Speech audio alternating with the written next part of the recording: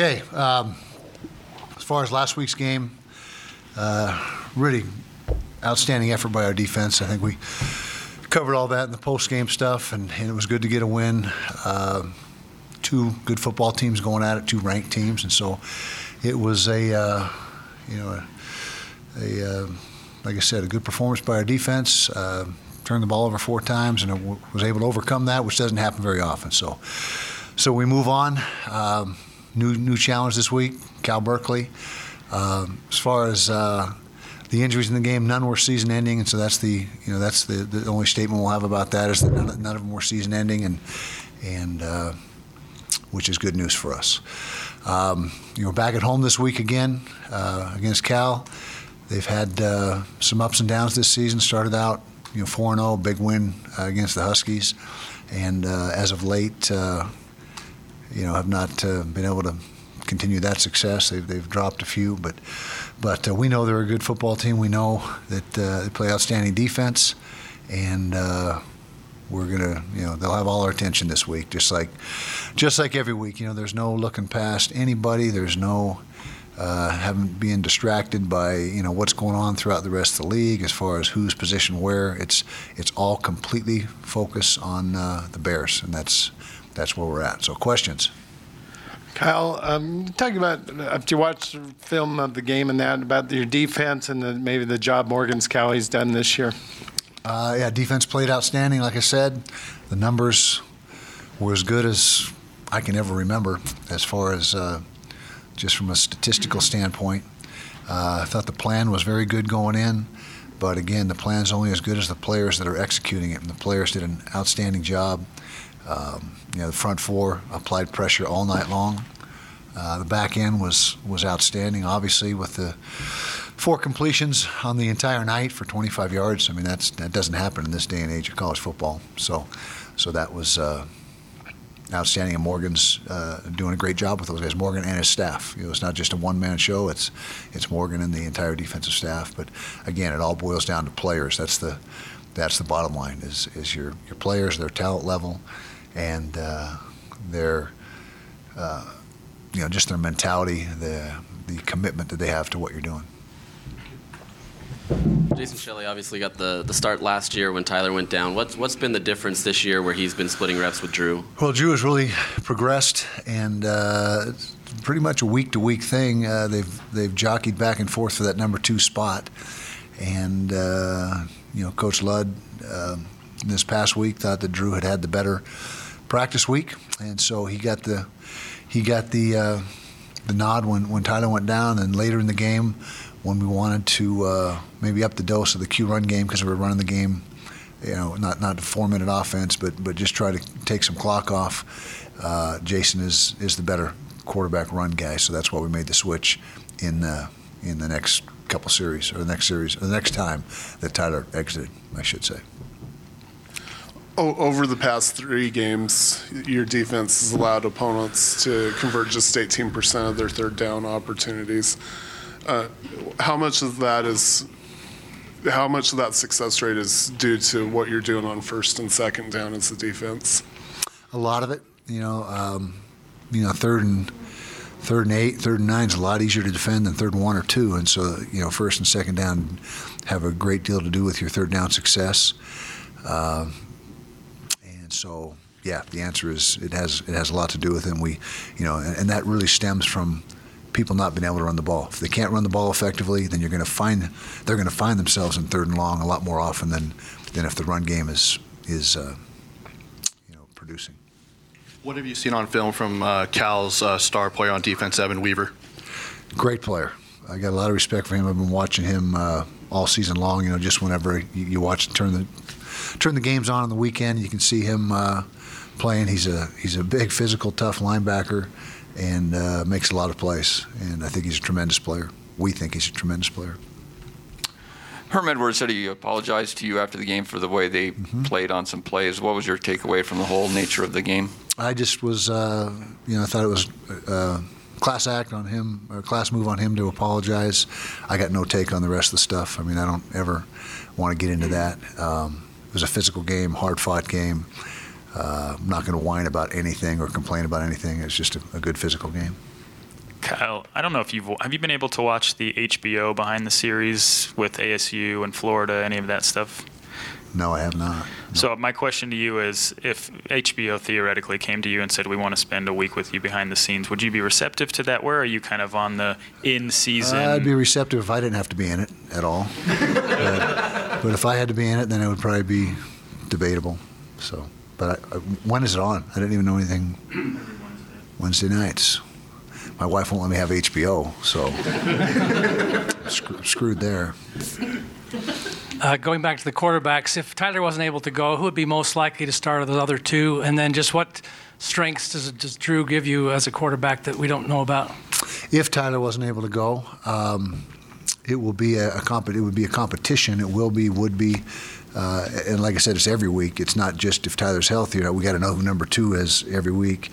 And Drew Lisk is an absolute student of the game. He's got complete understanding the offense, and when I say these things, it's not that Jason doesn't, but I'm just giving you Drew's list. He's accurate throwing the football. It looked like he wasn't accurate on the one route up the sideline. That was a incorrectly run route. The route was supposed to break out, and the ball actually was where it was supposed to be, but the route didn't match up with it.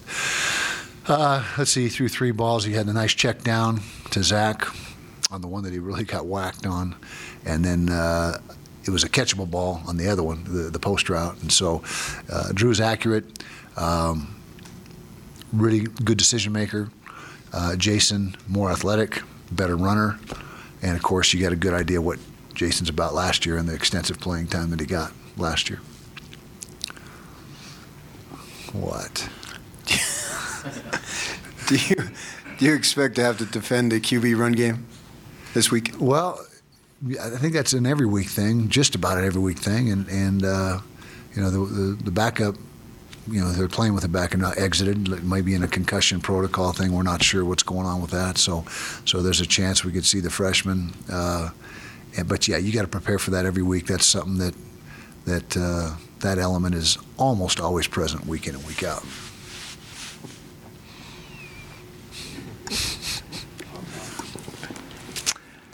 With Cal's defense, you already talked about one of the standout players, but it seems like they know they're under the gun every week, and they know, the offense with a quarterback injury, they just don't seem to flinch. Why so consistent across the board? What have they got? Well, Coach Wilcox is an outstanding defensive coach. He's had a lot of success throughout his career as a D coordinator, and he is just a really outstanding defensive mind, and you can see his influence and feel his influence on the defense, and they just take a lot of pride in what they're doing. And that's when you have a team that's united, you don't really get down on one side of the ball or the other. I mean, you just keep playing hard, and that seems to be what they do. They don't care about what what success or lack of the offense might be having. They're just going to play hard and take pride in what they're doing. Kyle, can you expand on the play of Jalen Johnson and the challenges he's met the last couple of weeks? He's obviously stepped forward.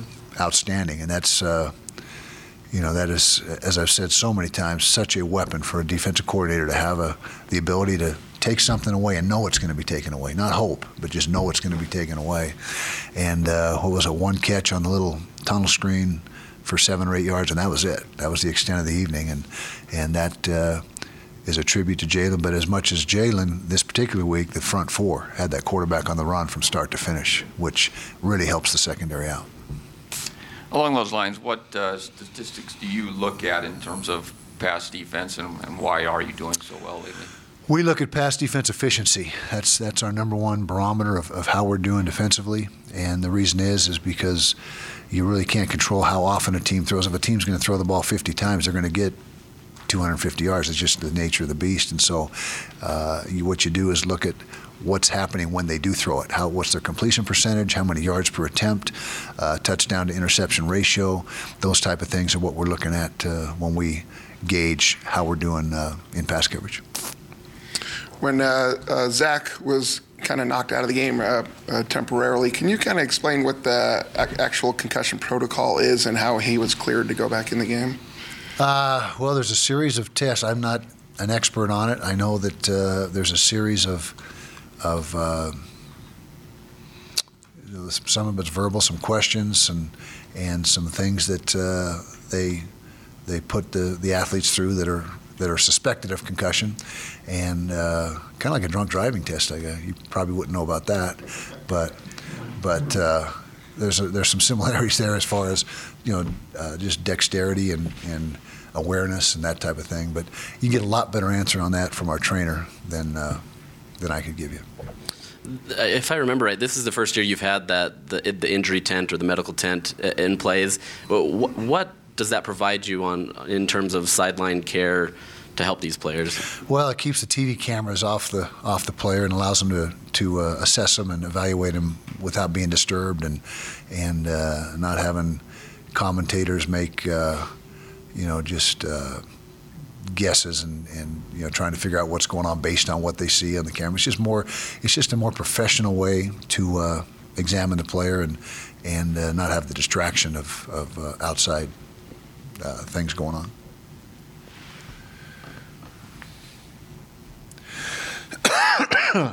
Is there a deeper issue there and why your wife won't let you have HBO? That's a good question. I don't know. I think there is some motivation there, but I don't know what it is exactly. But hasn't been a lot of field goal kicking this year. Is that by design, trust in the offense and maybe lack of trust in the field goal? What's the situation there? Well, that's a good question because the attempts have been down. I think with our kicking situation, we feel like Jaden Redding is a very accurate kicker from about 48, 47 in, and we've had a couple fourth downs. I think it was consecutive weeks where we're right at the 30 or just slightly inside. I think it was a 4th and 7 and a 4th and 8 in back-to-back games, and it was just on the it's all percentages. We feel from 48, 49, he's about 50-50, and we had a chance in both those situations could have gone either way, but we decided to go for both of them. Both of them turned out, fortunately, in our favor. But we have no hesitation going to Jaden inside of 30 yards. It's just that we haven't been – those situations haven't arisen as much as years past. And when we've had Matt Gay and Andy Phillips, when you're on the 30 to all the way to about the 36 or 7, that's field goal territory for those guys. And so, Jaden's just a freshman. Maybe, in ensuing years he'll be able to extend the range. But for right now, based on the percentages, we just think he's best from about 47, 48 in. So, the productivity in the run game until the touchdown run to make it 21, the productivity in the run game hadn't been as good as what you were used to. Some of that's obviously Arizona State, but are there some things you need to fix in that run game with Cal coming up? Well, we didn't hit movement as well for a stretch in the game as we usually do. There were some twists and stunts that we didn't handle like we should have. They loaded the box up pretty good too at times. There was a lot of zone blitz in there, run zone blitzes, bringing 5 and 4 under 2 deep and 3 under 3 deep behind it. And so, and they were second best run defense in the Pac-12 and amongst the top 10 or 12 in the nation, I think, going into the game, somewhere up there. And so we knew it was going to be tough sledding, just in general. But then they did some things that we didn't handle very well. In addition to that. Cal, there's been a little separation in the standings, but the fact is you're not even halfway through the conference season. Mm-hmm. Is that kind of how you're looking at things at this point? There's a lot of football left. Yeah, exactly. That we're not concerned with who's playing who yet and who's got to do this and who's got to lose and who's got to win. There's too much football. All we got to do is win this week. Our whole objective and our whole focus is trying to get a win this week and like I said, not get distracted by anybody else's business. Take care of our own business. When Garbers was playing for Cal, their offense hadn't scored 30 in any of the games. Since he's been out, offense hasn't been in the 20s in any of the games. They've been in the teens. Does that affect your offensive game plan, knowing that their offense hasn't been that prolific? Well, everything affects both sides of the ball, and we talk about that. We have a game management meeting every Friday and talk about the exact preliminary one on Sundays and then a final one on Friday, and it does play into it, because play Washington State, for example, you have to score points most times you play them. I mean, last game was an anomaly, but you run the offense maybe a little more wide open some weeks because of what you have to do and take a few more risks, or if you think that maybe it's going to be a little bit of a more low-scoring game, then that'll affect you as well. So, yeah, it does have an impact. Can you just talk about the Pac-12 and the depth that it has this year. A lot of the lower teams have won games like Oregon State and UCLA, and it seems to be one of the deepest maybe it's ever been. I think it is, and I think that's one of our greatest strengths and maybe our biggest weakness is that we cannibalize each other, and every week somebody knocks off somebody, and you always hear the term inexplicable win or loss. There is no inexplicable loss in college football, period, let alone the Pac-12. It's because it's college football, and you got to be ready to play every week.